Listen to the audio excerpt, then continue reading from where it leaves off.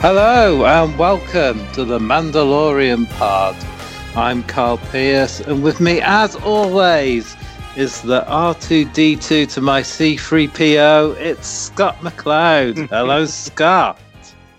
I don't think you've given yourself the most favourable one of that comparison there, Carl. You know, if C3PO stands there and moans all the time while R2D2 comes in and solves everything. See, I gave you, yeah, exactly. I gave you the best one. That's how magnanimous I am.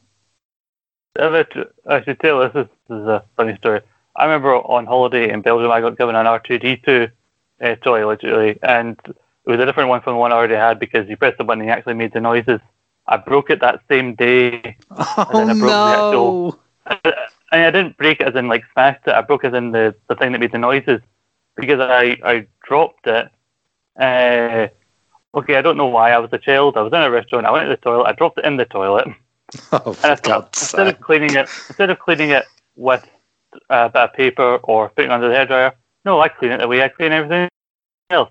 So I ran it under the tap, which made it worse. And then I was shocked when I got back to my table and it wasn't working anymore. I was a kid and I was stupid. Well, we've all done that. Let's be honest. Broke a new toy pretty much straight away. I've got one of these. I've got one of these Star Wars plush things. I've got an R2D2 one where you press its chest and it makes little beep, beep, beep noises. And I've got a Yoda and a Darth Vader one that make quotes when you press their chests as well. My mum and dad have never let me forget when it comes to like Christmas and that one year. Obviously, I was still fairly young when the prequels were coming out, so obviously a lot of the Star Wars merchandise in the shops was from them. But we also had an old pack of 3 VHSs that had the original trilogy in them, so I was watching them as well. And I wanted an action figure of the Alec Guinness old Ben Obi-Wan, because I think I already had the Ewan McGregor one. And my mum and dad could not apparently find one throughout Glasgow to save their lives. Like, they hunted everywhere for it. I eventually got one. But they've never forgotten the fact that, the amount of times I went to a shop, we need an old Ben, you mean Obi-Wan? No, not the Ewan McGregor one, the old one. Yeah, you do stuff when you're 5 and your parents bring it up for the rest of your days. And then you realise when you're old and you've got kids, you realise that's the main benefit of that, so I can equally annoy them and embarrass them with it, because, I've got a cousin that's 11, and so I've already seen the benefit of bringing up shit she used to do when she was younger. Who used to be an attention seeker, always wanting us to video or singing or whatever, and then we play the videos back, she puts her hand in the head no, stop it, you're embarrassing me. It's what you do. It's like a privilege when you get older. But the older you get, the more embarrassing you're allowed to be by the looks of it. But just think how embarrassing I must be. I was going to say, you must be reveling in it, Carl. I didn't like it. But yeah, today it's a bumper episode because the last 2 episodes are basically 2-parters. We're doing them together. So episode 7, The Reckoning, and episode 8, Redemption, we're doing all in one go. Mm-hmm. And let's hope it's not too much of a cluster. Well, as you said, they kind of flow into each other. As I said before, it's the closest we get in this show to a 2-parter, and probably as we getting to watch them properly back to back, it was a hell of a thing. I think it's the 2 episodes I've enjoyed so far, for this review. Yeah, definitely the best episodes so far. The best episodes of season 1, I would say, easily. And let's crack on. I'll give us a quick, brief overview of the episodes, and then we can get into it in a little bit more detail. So basically, the episode opens. Mando receives a message from Greef Karga, played by Carl Weathers, who offers him a chance of offers him a contract and a chance of redemption by going back and killing the client and clearing out the Imperial forces that have sort of taken over the planet in his absence. It's clearly a trap. I think Mando might kind of suspect it is a trap, but he still accepts the contract, but he doesn't go alone. He goes and rounds up some of his friends, Cara Dune and Quill, who also brings IG-11 with him, who is reprogrammed to be like a nanny bot now. Quill builds a new little crib for Grogu, or the child, however you want to refer to him at this point. And they land on the planet. Greef Karga meets them there. They go over the plan. It all sounds a bit too easy, but they go along with it. Bit too simple, but they go along with it anyway. But they're attacked by some sort of winged sort of beastie, bit like a pterodactyl. It sort of reminds me of. Greef is seriously injured, so and he's poisoned. It doesn't look like there's a lot they can do to save him, but Grogu manages to save him with his Force healing powers, which makes Greef change his mind. He admits that it was a trap and they were going to set him up, but he can't go through with it now that Grogu saved his life. So they make a new plan. They go in to meet the client in like a bar of some sort, a cantina. They say they've got the child, but they actually haven't. The crib's empty, but he doesn't realise that straight away. He gets a call, which we see our first glimpse of Moff Gideon, played by the brilliant Carlos Esperanza. I think that's how you pronounce his surname. I'm not very good with names, so I probably butchered that, unfortunately. Yeah, Giancarlo Esposito. Like I always try to figure. Like I have trouble saying his first name because it begins with a G. So it sounds like I'm saying John Carlo Esposito. Like he's got three names when it's just the first part is all one, like Giancarlo Esposito. So I forgot that as well. He tells him to check again. Then while he's distracted, they shoot the client dead, and then all hell breaks loose. Massive gunfight in the cantina. They take most of them out, but then before they know it, they're surrounded by stormtroopers. Moff Gideon lands there himself in a TIE fighter. Mando's desperately trying to contact Quill to run off with the child, escape with the child. He's not getting an answer. And the first episode sort of closes with Quill on the floor, presumably dead. Also Grogu on the floor, injured, and one of the stormtroopers sort of scoops him up. That's sort of how the first part ends. Second part sort of opens up. They're still with the two stormtroopers, with the child arguing about wanting to see him. They get ambushed by IG-11, who rescues Grogu. Then we see the other guys in the cantina hold up, like set up like a minigun type of thing, don't they? I think they had another name for it, which I did write. E-Web, I think. E-Web, that was it. Yeah, pretty powerful gun that's just going to cut through everything. Basically, it gives Moff Gideon gives them to the evening to decide. They've got no real way out apart from the sewers where they see like a vent. So they try and get away through that, but they can't open it. IG-11 shows up, taking out virtually every soldier in his path.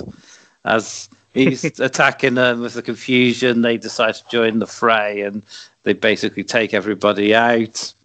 Mando gets injured, doesn't he? And and they have to sort of they're forced to fall back. IG-11 cuts the grate. The others escape. Well, he sort of treats Mando's wounds, and then they join up with them. They find the armorer but down in the sewer. I'm trying to make this. I'm going a bit fast now, trying to get through as quick as possible. So then they find their way to like a lava river, but the end, like in a tunnel, but stormtroopers obviously know they're going to be there, and they're blocking the entrance. So IG-11 goes ahead. He blows himself up to take them out, but Moff Gideon tries to take them out with his TIE fighter, but Mando recovered, and he's been given his jetpack by the armourer. Manages to fly up and plant a bomb on the TIE fighter, blowing the TIE fighter up and crashing it down. And Greef Karga and Cara Dune decide to stay on the planet and help it transition into a more peaceful place without the Imperials. Mando decides to go with Grogu to try and reunite him with another Jedi or someone of his own kind, and so the show ends with Moff Gideon climbing his way out of the TIE fighter with a special weapon, which we'll get to briefly. And yeah, I was pretty convinced he wouldn't be dead, and I was proven right. But he's a good villain. So, as we say, 2 really good episodes, very strong episodes with a lot happening. Yeah, I think there's also a lot to digest there. I talked about like some of the things I didn't like that popped up in the last episode when we were talking about it. And I mentioned it was one of the few not written by Jon Favreau, but both of these episodes are written by Jon Favreau, and you can immediately notice the change if you watch like episode 6 and then go into these episodes. The change in the tone of the episodes, and I think you can see a lot of hints of Jon Favreau's like influence. And it's also great how well these episodes flow together, considering they've got different directors. Because you've got Deborah Chow, who's in charge of the Obi-Wan series that's coming up, directing the first one. And then episode 8 is actually directed by Taika Waititi, who also plays IG-11. And I think the biggest notice and difference between the 2 episodes, like in terms of like who's directing it, is at the start of episode 8, when also it's a shocking end to the episode 7. You know, Quail's been gunned down and everything, which is sad. Also, and also the fact you don't actually see it happen. You just see his body there, and after you see him getting chased by the stormtroopers, and then you see the 2 stormtroopers just having a chat basically, and that's the first 5 minutes of episode 8. Adam Pally and Jason Sudeikis are the 2 actors under the stormtrooper. They're both mainly comedic actors, and just the back and forth up until IG-11 shows up. This sounds like something you'd see in a Robot Chicken like Star Wars sketch of 2 just stormtroopers just hanging about waiting for orders, because you don't actually before this in Star Wars you just see the stormtroopers just show up and start shooting, whereas this is just the wee bit you don't get to see, like the stormtroopers are waiting to be told what to do up until IG-11 pretty brutally, even though he's not a hunter droid anymore. He's supposed to protect the child, so he does not care who has to kill to protect the kid. Like, even says to Greef Karga, like, if you touch the child, I will have to kill you. Yeah. We've seen with Thor Ragnarok and other films he's directed, he likes to insert a fair bit of humour into his projects, doesn't he, Taika? Which is always good. I really enjoy his stuff, and it's sort of typical of his style. That opening. Yeah, because like, I'll say him working with Favreau, like you can expect that kind of stuff, because Favreau also directs the Iron Man films, and Iron Man was always the most comedic, well, not comedic, but more sarcastic character in the MCU. So he always had a joke, and I used to think Thor was quite bland up until Taika Waititi took over the direction of that film series. So it's nice to see that a little bit of humor, even though it comes weirdly if you're watching it back to back. These episodes, such a shocking cliffhanger to episode 7 to then come into this at the start of episode 8, and also as they're trying to shoot at something, but even though they're not that far away, they both keep missing, which I think is another shot at the idea of the stormtroopers having terrible aim and never being able to hit anything. Yeah, there's quite a few sort of in jokes and ribs throughout the series, isn't there? And little nods and Easter eggs as well, which is always good to see. Hardcore fans will probably notice more than your casual fans, because I imagine there's a lot of people got into Mando that weren't always initially big Star Trek fans or not Star Trek fans at all. So it's opened a lot of doors and brought in quite a new fan base. But yeah, you always do find the sort of Favreau is credited as the series creator, and when they write the episodes, because it's more or less their vision, the scripts do tend to be a bit sort of tighter and more meaningful.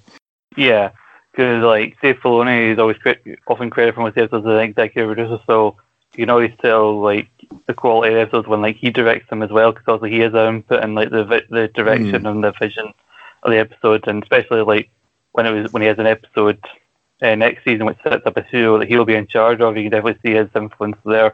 So I think it was interesting that you got each episode seems to have a different director, and all directors, even though they're going from what's been already written by the writers of the show, they also always have their input to give with the show. And I do like the start of this. It feels like some people looking at episode 7 on its own would see it more as if they're watching it week to week as a kind of a set-up for the finale kind of episode.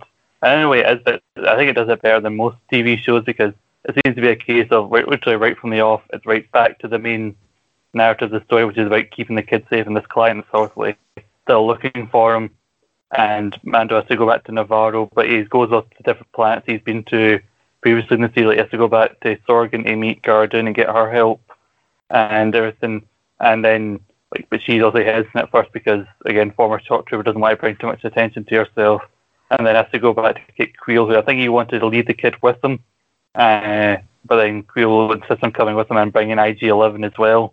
And we then delve into more about not only Mando's history with the droids, where we get like a flashback in episode 8 as well, but we also get to hear more about Creel, which in hindsight, when you think about when we get all this detail about his past with the Empire, it kind of feels like they were setting up for you to care about him more because he was about to get killed off. Yeah, definitely. Yeah, fleshing out his character a little bit. He was sort of sold to the Empire and sort of forced to work for them.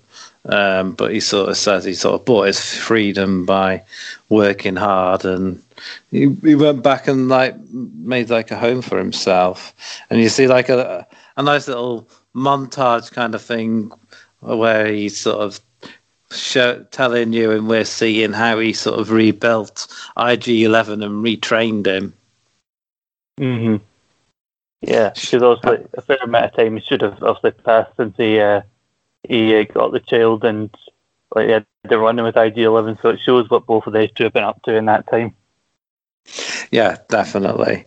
As you referred to as well, a bit later on in this episode, we see why Mando hates droids so much, because where he was, his planet, was attacked by droids. You see his parents clutching him as a small child, running with him, and they're being hunted down by a droid. And they sort of stash him in a bit of a bunker type of thing. Mm-hmm. And it sort of opens up, and there's a droid there ready to kill him, but he's saved by another Mandalorian who sort of takes him in, and they raise him and train him as one of their own. So it's understandable why he doesn't like droids, because as far as he's aware, they're all programmed to kill you. Yeah, pretty much, because you see one of the old kind of battle droids you see in either the Clone Wars or the prequels, where they have the guns coming out their wrists and everything. So you have to think this would be the early days of the Empire, conquering everywhere, and still heavily relying on droids rather than the troopers that they would go on to use. And that does lead to a conversation between him and Creel. Creel saying not all droids are inherently evil; they are imprinted by those who create them. So if a droid is designed by someone with the intention of using the droid to kill, the droid will do so, but he's designed it to protect. And so, as we see, IG-11 does everything he can to protect the child. It does feel like when he comes in, just all guns blazing in Navarro into the city, it does look a bit stupid. But then again, he's just so impeded by his program, he doesn't care that he's bringing all this attention to himself. He's just flying in, shooting and shooting. And it always cuts to Grogu's face, just close up. He's just loving it. He's just riding on a speeder. He's happy as can be, despite the fact there's all this gunfire going on around him. And that does lead to everybody coming out and fighting, because Mando also doesn't trust Grogu with the droid, because he thinks he's going to get killed. Yeah, it's But he does. But you sort of see towards the end of the second episode, he has sort of learned to trust IG-11 a little bit because he sort of tries to talk him out of sacrificing himself, doesn't he?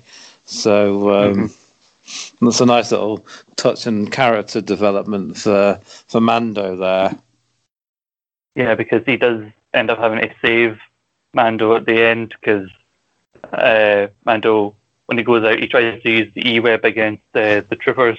And there's a thing I love about Moff Gideon. I think we'll talk about him more a little bit later in the episode as a character. But just a really good example of how confident of a villain and as a character he is. He just walks out casually while there's all this gunfire around him and just casually just starts shooting his gun at Mando, and then he sees basically, I think whether it's the generator that powers the weapon, and he sees how close Mando stands to it, so he just shoots at it.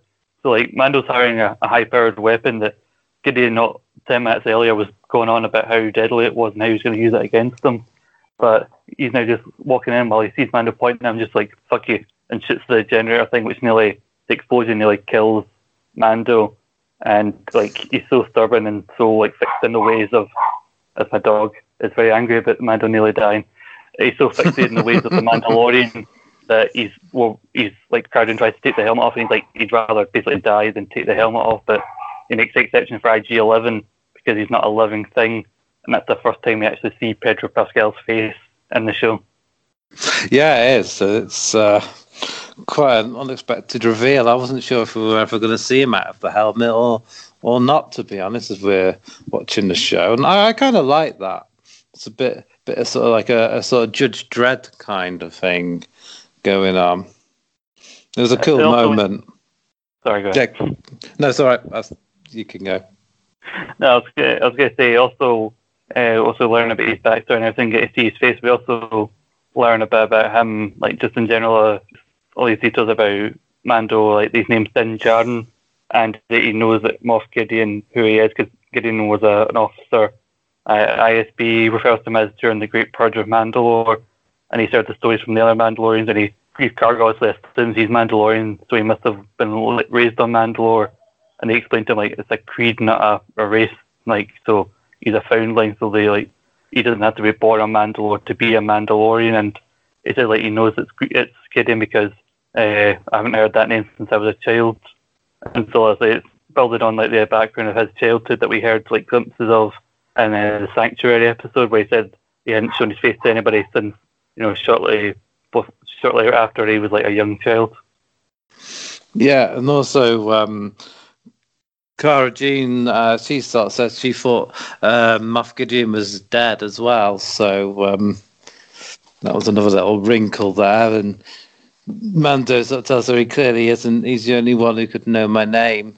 So it's quite an interesting villain, and he's sort of Giancarlo. He's sort of carved out himself like a little niche as these sort of villains as well. He's in quite a few TV series as playing a villain, like in The Boys, he plays Mr. Edgar, which is a very similar kind of villain. Mr. Edgar's a very sort of cool, collected, always seems in control, even though he's he's in charge of these superheroes. He always seems to be in control of them somehow. Moff Gideon's the same. All this chaos, everything going on, and he seems unflappable by it all.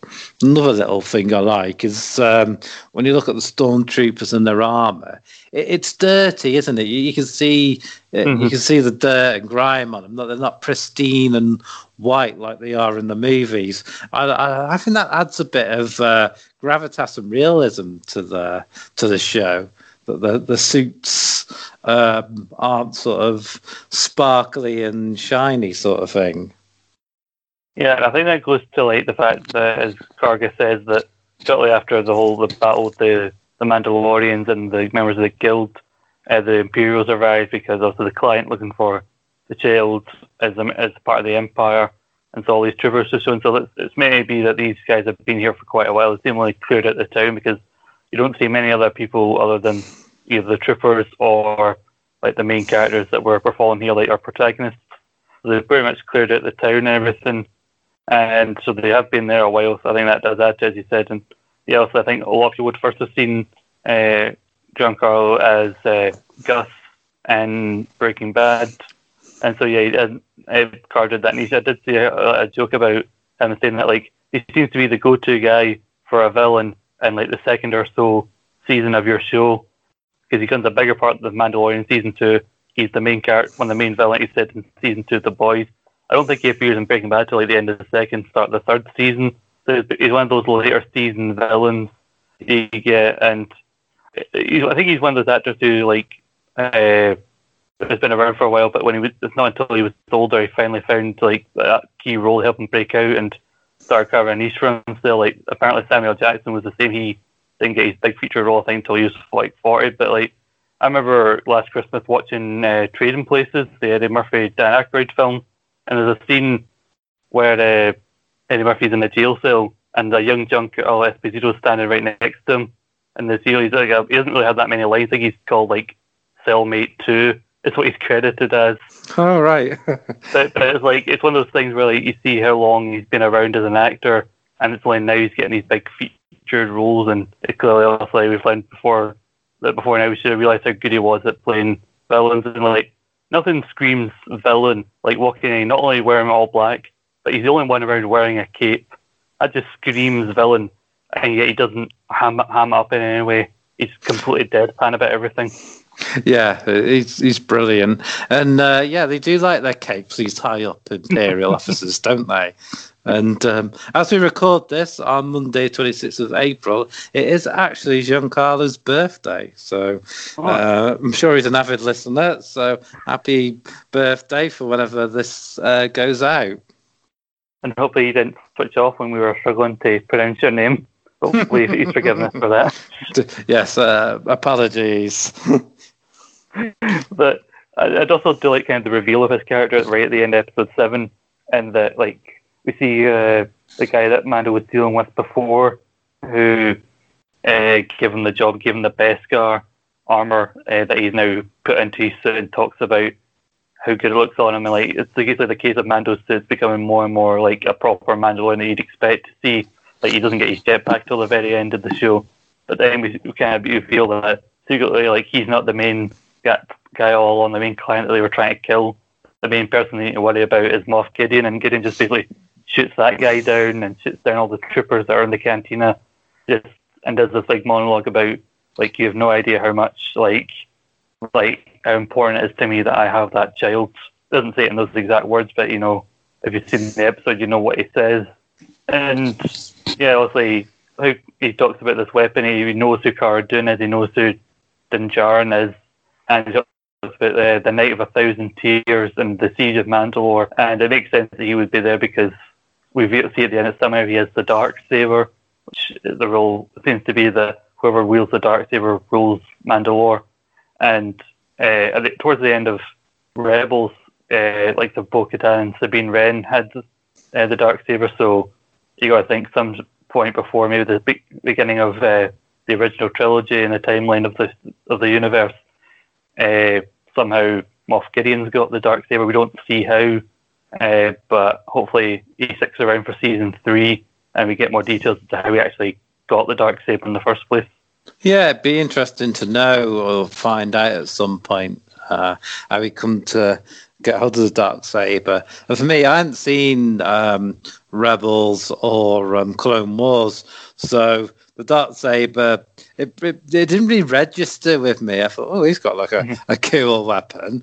And then I go online and everyone's talking about this Darksaber thing, and I was completely oblivious to it. It was only when I, during the lockdown, and this would be after I'd watched season 2, I think, that I was able to put all the pieces together about Bo-Katan and the Darksaber and what it means to the universe. So I've got a lot more out of this from rewatching it after seeing some more backstory about stuff from the Clone Wars and Rebels. And it is nice that they've got something to link them all together as well. Yeah, definitely, because I was watching all sorts of videos after the first season about the Darksaber, and apparently, like, he was talking about the only ever Mandalorian to join the Jedi Order first created the Darksaber, but he also has the the handle's more like a traditional like sword and not like a lightsaber. And so that was him basically putting his own stamp on it and wanting to be not like all the other Jedi. And then over the years, it became basically whoever wields this rules Mandalore. Like, there's a really cool, like, and it's also been shown to be as powerful as a lightsaber because it's been like in Clone Wars pre-Vizsla with a guy who tried to rule Mandalore, voiced by Jon Favreau. In an episode of the Clone Wars, he has a fight with Darth Maul, and Darth Maul's got also his red lightsaber, and the dark saber is able to like withstand because basically it is a lightsaber, but it's a different shape of it. And it'll be interesting to see what happens with that. It's going to is a good link to like the expanded Gamid, and again maybe there's the influence of like of a Dave Filoni or someone like that, or maybe they just want to or hoping to expand more into the history of the Mandalorian. Yeah, we see a lot more in season 2, which will be hopefully starting next week for you. They introduce even more characters and things from the Clone Wars and Rebels into the Mandalorian universe, which makes it more even more interesting than it is. It's really good, this new expanded universe, and obviously you're going to have more series spinning off from the Mandalorian as well. So a lot to look forward to. So it'd be interesting to see what the her name's gone from my head now. The Jedi that turns up in it. Ahsoka, that's it. Mine just went blank. Just couldn't think. Yeah, be interesting to see where they take the Ahsoka series and what they decide to do there. So some interesting stuff. There's quite like the scene in the second episode where the stormtrooper with the flamethrower comes in, and it looks like he's going to roast everybody, but Grogu uses the Force to sort of propel the fire back onto him, which was a cool little scene. I thought it was a cool looking stormtrooper. His outfit was slightly different with some sort of red trim on it, which was pretty cool. Mm-hmm. Yeah, I looked this up, and I think they're called incinerator troopers or something like that. This particular kind of trooper, like, there were a couple of different ones. With the regular ones, there was this one. They're also kind of these like ones all dressed in kind of black, which I can't remember what they're called, but I think they may have popped up at one point in Rogue One or something like that. But yeah, I was going to say also we know Ahsoka pops up in season 2 taste of her show. I think Dave Filoni said that obviously like Rebels had 4 seasons. I think Filoni wanted to continue it longer, but I don't know why it didn't go further. But basically, the stories that they were telling in Rebels in one way or another will continue through the Ahsoka series apparently. And so we may see some like cool. So basically some live action versions maybe of the characters we saw in Rebels will pop up and Ahsoka, but we can talk about that more in season 2. But what I like about Mandalorian, and especially these episodes, is that like in season 2 where we get Ahsoka, it's the closest to like a Jedi we get to see, the closest to like, the set of action scenes you'd see in a regular Star Wars movie. But what I like about Mandalorian is the same thing I liked about Rogue One. Rogue One's actually one of my top 3 in terms of best Star Wars movies of all time, in my opinion. The action scenes are different from what you expect in a Star Wars film. It's more relying on actual weapons, not relying on people who use the Force, other than the occasional scene with Grogu. And yet Grogu like does it twice across these 2 episodes, but you see across the series it takes a lot out of him to actually do it. Because Greef Karga once says to him at one point, "Come on, baby, do the magic hand thing," and everything. So you got to rely on like other ways of fighting in these shows. And also, while like about this, it gives an interesting look into the actual expanded like universe here, because Quill says he's heard stories of like people who can do what the kid does, but he's never actually seen it. And Leslie Karga is also going to say he calls it magic and everything. And when the armor tells him about the Jedi and everything, like Din Djarin also seems like he's never heard of them. So like even though the Jedi were around for like thousands of years, they say in the prequels, it seems like also because so much time has passed since most of them were wiped out, there's a whole like new generation of people in the universe, or maybe people who just lived too far out in the universe that don't know who the Jedi are. So it goes to not everybody in the universe, in the Star Wars universe, knows who the Jedi are. Yeah, no. And I agree with you on Rogue One. That's one of my favourite Star Wars films as well. It's really good. So if you haven't seen it yet, make sure you check that out. But yeah, we get to the part in not season 2, but episode 8. They managed to get away through the vent into the sewers and back to sort of the Mandalorian's hideout, and it pretty much looks like the Imperials have been there already, there's nobody about apart from the armorer, and she tells them, I think some escaped, but she can't be. She doesn't sound too sure, does she? I looked up the actress Emily Soul, I believe is the name of the actress who plays her. Like, I'm sure I know her from somewhere. I looked at her on IMDb. She's technically a villain yet, and like I think it was season 11 of Supernatural she was in. She played a character called Amara in that show. But she was Amara, was she? Yeah. So obviously, any fans of Supernatural out there will know about the significance of that character. But maybe it's one of those Mandela effect things. If I even know what the Mandela effect even is. Let's not go down that road again. But I remember one of the scenes with the armor being very different. I actually was convinced that like she fends off like the stormtroopers that come down the tunnel looking for them after they've already made their way to the lava flat. But she fends off them quite well with the hammer. She throws one of them into the fire that she uses to melt the Beskar. So, which is one of the more brutal deaths I think I've ever seen in any form of Star Wars related media.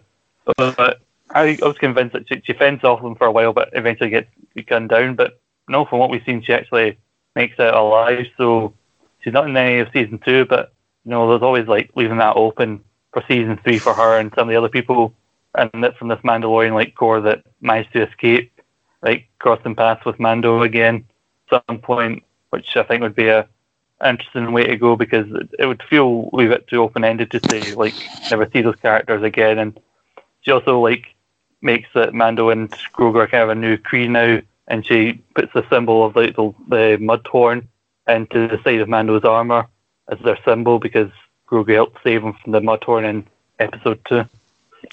Yeah, and she sort of tells him by their creed, Mando's as good as Grogu's father, and he has to look after him now until he can reunite him with one of his own, which I think they mean another Jedi by that. And we get to that in the season. That's basically his task and story in season 2, isn't it? To find the Jedi are the right people to reunite Grogu so he can get the training and care that he actually needs. So yeah, and he also tries to. Part of the mission at the start of season 2 is to find other Mandalorians like that have escaped from the virus, so to help make his search a bit easier. And we do see in season 2 he finds Mandalorians, but not the ones he was looking for. That's what I meant about the the armor or some of the other Mandos that we've seen before season 1, maybe returning for season 3. And yeah, it is. It's fitting that they show that flashback of that Mando of saving him, and basically said they raised him till he was of age, and then he swore the Kree. So basically, he's now in the position that Mandalorian was before him, where else he's now one who's found a foundling and has to basically now it's his responsibility, and that's really leads to their relationship growing over season 2 and everything. And it is one of the better parts to show the relationship between Mando and Grogu, even though Grogu can actually talk. Yeah, it's pretty cool how much you sort of get from Grogu just from his expressions and stuff. Really, he doesn't need to talk. It's really well done. But yeah, they managed to escape to the lava river and a boat, and they're making their escape. And on his infrared sort of thing on his suit, you can see that the stormtroopers are waiting for them, and they try and order the droid that's sailing the boat to stop, but he doesn't stop. So I don't know if it's some sort of trap or the droid's just not very responsive. I couldn't decide, but they have to shoot it in the end because it wouldn't stop. I think it was just like an old droid, because they think it's like fried when they first start. It's only when they push the boat out a bit that the droid actually comes to life. And then also we see, like what we mentioned earlier, IG-11 having to sacrifice himself, and Mando kind of feeling a bit sad about it, even though before he swore he didn't like droids. And he goes, "I'm not sad." And IG-11 goes, "Yes, you are. I'm a nurse droid. I'll analyse your vocal patterns." So he knows that Mando feels bad about him having to say it. And again, it's like his strict program, like, I can't be captured, so like if I go out there, like, I can't fight back because I'll be in lava, but my secondary function will be to blow up, which will give you guys a chance to escape, which means the child will be safe.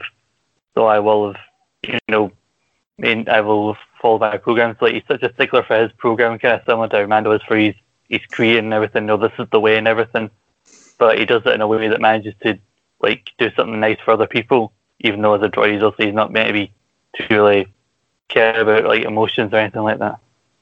Yeah, it's quite an emotional scene as well. The IG-11 sort of climbs out of the boat and wades through the lava until he reaches the entrance, and he's completely outgunned, and he just blows himself up, taking the stormtroopers with him. But they're not home and dry yet. Moff Gideon's there ready in his TIE fighter, and he makes an attempt to shoot them, but he misses them on the first run. But Mando warns them he won't miss next time. And also, so that's when he uses the jetpack and everything. I love how these two episodes flow, because I remember the scene of them like waiting in the canteen, like going on longer. But no, like episode 7 flows really well in season to episode 8. So these episodes, there's a lot happening. Like, they think they've gotten past after the emotional scene of like IG-11 sacrifice themselves, and then immediately you got the familiar thing of the TIE fighter coming in and then having to fight back. And it's not like too easy. Like, he's hanging on to the TIE fighter for a while, and he goes to put one charge on, and it falls off and it blows up in midair. But he manages to get it the second time round, and it's quite impressive for the first time he's used a jetpack, seemingly, because he says he did training, but not since he was young. And like the armor made it seem like you need to like be careful with this, otherwise it won't obey your commands. So it seems to have mastered the jetpack quite quickly, and like Gideon realizing that the ship he's in, he's about to blow up and fucking crash, is the only time you actually see him rattled at any point. And I did feel like it. Maybe it's a hindsight thing, but it did seem quite stupid for none of the three protagonists to maybe go over to that wreckage and maybe just double check that he's dead. Yeah, it might have paid them to double check, but straight away they're talking about like they've won, and Goof and Cara decide to stay in Navarro to put things right. Mando says he can't stay; he's got to find someone for the child.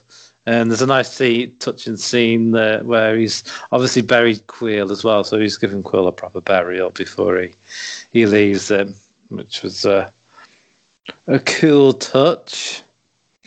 Mm-hmm. And then we get the cool ending where Moff Gideon isn't dead. He survived the crash, and not only that, but he's got the dark saber, which he uses to sort of cut himself out of the destroyed TIE fighter. And it's a nice little touch to it. So again, first watching it, it went over my head. I didn't know what it was because I hadn't seen the Clone Wars or anything. So it's good that I've been able to go back and understand what it's all about. Yeah, I did like when they set out camp in the first episode. Karga says that at night this place is lousy with Jawas, and it's some Jawas going around the TIE fighter looking for scraps that are scared away when he first cuts through with the dark saber, which I thought was quite interesting. Of a connection there with the Jawas being like scavengers and everything like that. And the thing with Karga we don't really often talk about his like character is that like we still obviously he means well and he changes his mind to like help the child after the child saves him. But deep down, he's not like all most wholesome of guys, because like as soon as this time they won, he's and the Empire is out of Navarro after like Kara says before, Empire got their hooks pretty deep into that place. He's all about talking about making it back to where it was again. Like, what do you mean a home for bounty hunters? Some of my favorite people are bounty hunters. And he's talking about getting Mando to come back to the guild and like getting encouraging to join everything. So he's not the most wholesome of characters. And I did think it was funny that he thought the child was trying to eat him when he came over. Oh yeah, he's trying to eat me. I looked it up online. Navarro Reptavians, apparently what the name of the creatures. I don't know if they've ever appeared outside of this, but obviously there's clearly a name for everything in Star Wars. I did think they were kind of like pterodactyls, but also kind of if you cross a pterodactyl with a dragon, like one of the dragons from Game of Thrones, make the dragon a bit less scaly. That's what these things look like, yeah. But obviously he's been like scratched and poisoned, and you don't often see the Jedi healing people, I don't think, but obviously Grogu helps them, like heals them, and also that helps them like decide like the plan was to like kill you and take the kids, which I don't think that would have worked considering you've got Cara and Mando and you've seen them and what they've done in the past. I don't think that would have worked even if they had went through with it, but this is well for Greef Karga's sake that he chose to like turn on his the other two guild members, because there were three of them. I'm pretty sure the Reptavians took one of them. Like he swings in and grabs them, and also one of the creatures that Quill brings gets dragged away by it as well. Yeah, I forgot about the Quill's creature and that getting dragged away by the whatever you called it, the dragony thing. Yeah, and it's sad about Quill because also I was sad for him to get killed off, but he was such a good character in the brief points that we saw him. But like when it showed, I felt sad again when it shows him like burying him, because literally so much had happened. Because I watched these two so bad about it, so much was happening. I said there's constantly stuff like moving into the next thing that I remembered. Oh yeah, Quill died, didn't he? Just so much had happened since I'd watched the end of the 7th episodes, and you've got the nice moment on the ship with like Grogu kind of playing with the wee necklace that Mando had around his neck from his guild, and like from the group of Mandalorians, which he was going to give to Cara Dune when he was convinced he was going to die, to like give this to, when you see them, like give this to them, like tell them Din Djarin sent you, and he's looking at thinking, like wondering where the other Mandos are, but he now knows he's got the symbol on his side of him, which means obviously his loyalties are to the child now, not to the old like Mandalorians he was serving under. So it's kind of a touching moment between these two. He says like, why don't you hold on to this for me? Yeah, definitely. And the bond between Grogu and Mando is getting stronger as the episodes and seasons move on, which is clear to see, and see even more so in season 2. But yeah, as I say, I completely forgot about Creel as well until the burial bit, and I was like, oh yeah, because as you say, it's a lot happening in these episodes, but it's never too much that you can't digest it. It all seems to be paced pretty well. But yeah, but there, it's let's say great stuff. If I was going to rate this episode, I'd probably give it a 10 out of 10, to be honest, for both of them. I think they're excellent episodes which get everything across that they need to without any sort of padding or anything. It's great, even though it's not technically on television, but it is great television. And it just leaves you anticipating the next series, basically. Yeah, 100%. I think obviously if we're talking about them combined, they're definitely a 10. I think you could, it'd be hard to not rate either of these episodes 10 if you're just watching them by themselves, especially episode 8. Like, episode 7, the worst I could get is maybe a 9, mainly because of the setup. Most of it is setting up for the next episode, but even then, that's a minor thing to look at it. So yeah, these two episodes are almost like as perfect as you can maybe get. And the thing about Quill that was so sad, almost like my mind, but I've got it again. The thing that was sad about him when he died is that he was so close to the ship as well when he got shot down, because Mando said to him that if he gets him back to the ship and engages the protocols, then like nobody's getting inside. So he was so close to him and the child being safe, and then like he managed to get gunned down, which is the most heartbreaking part of it. Yeah, and he'd become such a likable and important character to the thing as well. It was he'd sort of earned his redemption, was living his life, and he went out. But he went out. I think he went out sort of the way he'd want to, doing good. If that's any consolation for him. But yeah, as you're saying, you can't really rate either episode lower than a 9, and I'll go as far as to say they're 5 stars in the Tokyo Dome, Scott. I think I'd say that as well. Yeah, and there might be some episodes in season 2 that break the system and go 6 stars in the Tokyo Dome. Who knows? Who knows? Only time will tell. But have you got anything else you wanna add? I think I pretty much summed up everything I wanted to talk about in the episodes. Yeah, I've been looking over a lot of the notes. I mean, all of it's just plot points, just to talk of it. But in terms of actually analysing bits that I enjoyed about the episode, no, I think I've got everything I need to. I think the real change from last episode, which is the one of the few episodes where we really nitpicked at things in a more negative way so far in the show. But I think we're back to pretty much, as we said, as perfect as you can get from a 2-part finale. Yeah, and when you sort of get to these episodes, it's hard to find what episode 6 even adds to anything, really. It's you could take episode 6 out and not lose anything, couldn't you, really? Yeah, pretty much. You wouldn't really. The only thing that really connects it is the fact that the only thing that connects it is the transmission is showing in episode 6 that's a bit blurry from Karga. But other than that, there's really nothing that connects them. I mean, Zero's body pops up again in season 2, but honestly, you can miss that episode as well.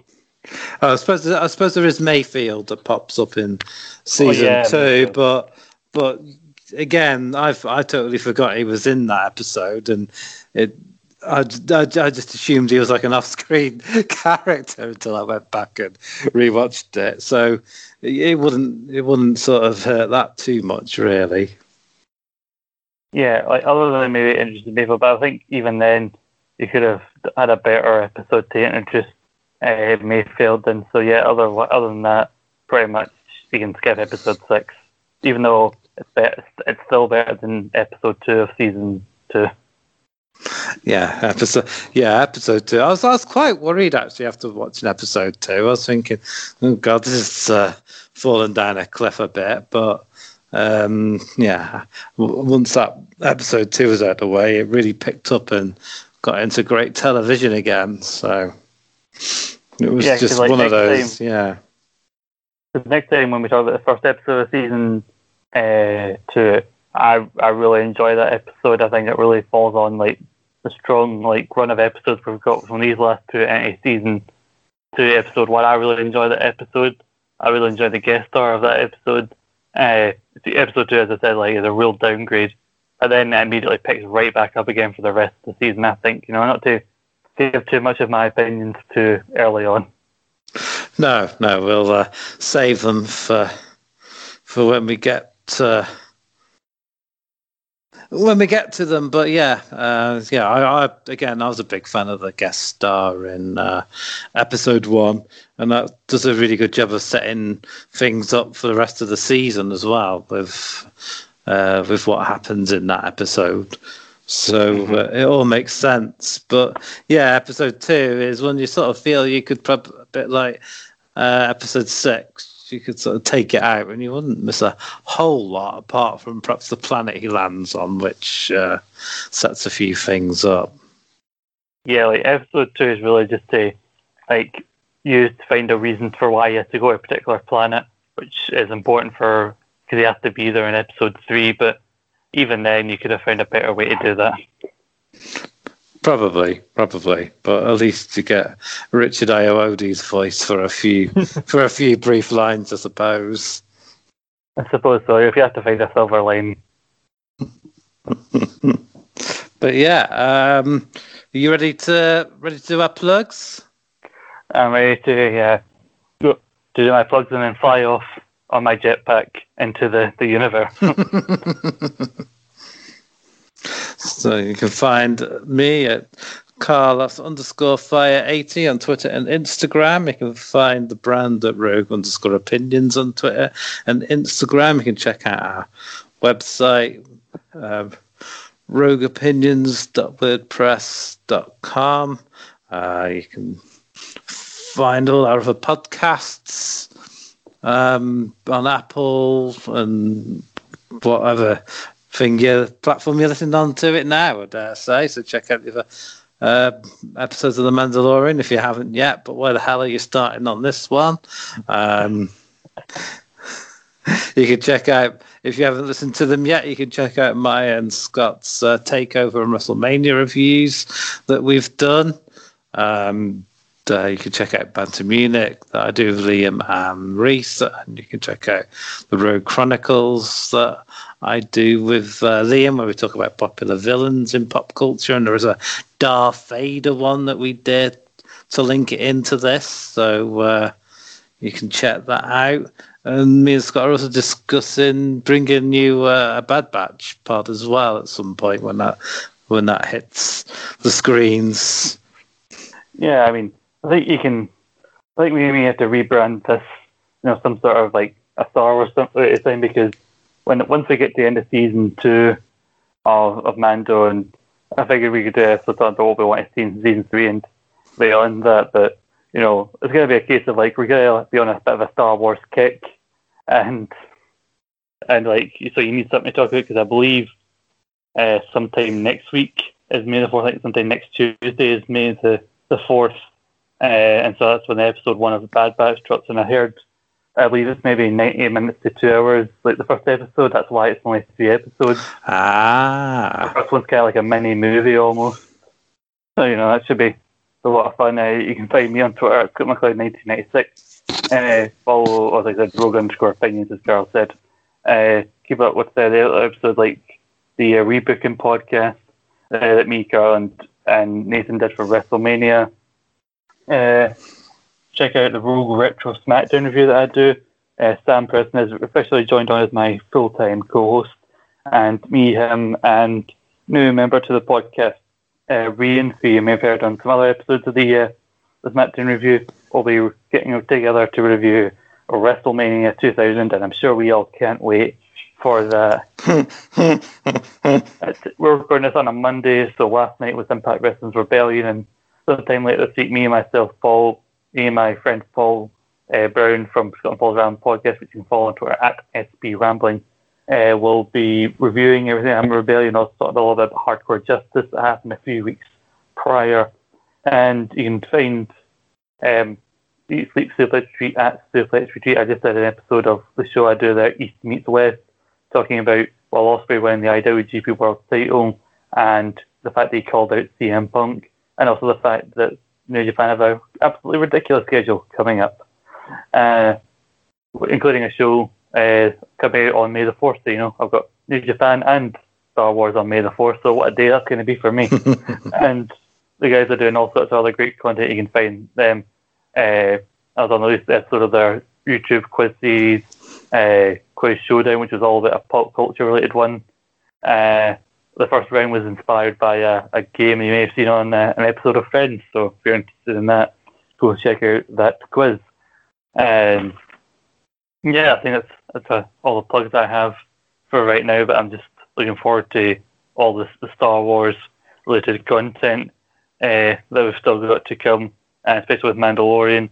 And we've got some stuff we've been working on. It's actually coming up on 2 years of Rogue Opinions sometime in May. Towards the end of the year will be 2 years of Rogue Opinions, if you can believe that. And we've actually been talking about ideas, not just for the anniversary, but for shows that we've not done in a while that we want to bring back, maybe some new stuff we're going to be doing. So please stay tuned to our socials for that. And obviously, the most important thing anybody listening to this podcast should remember is that this is the way. I have spoken.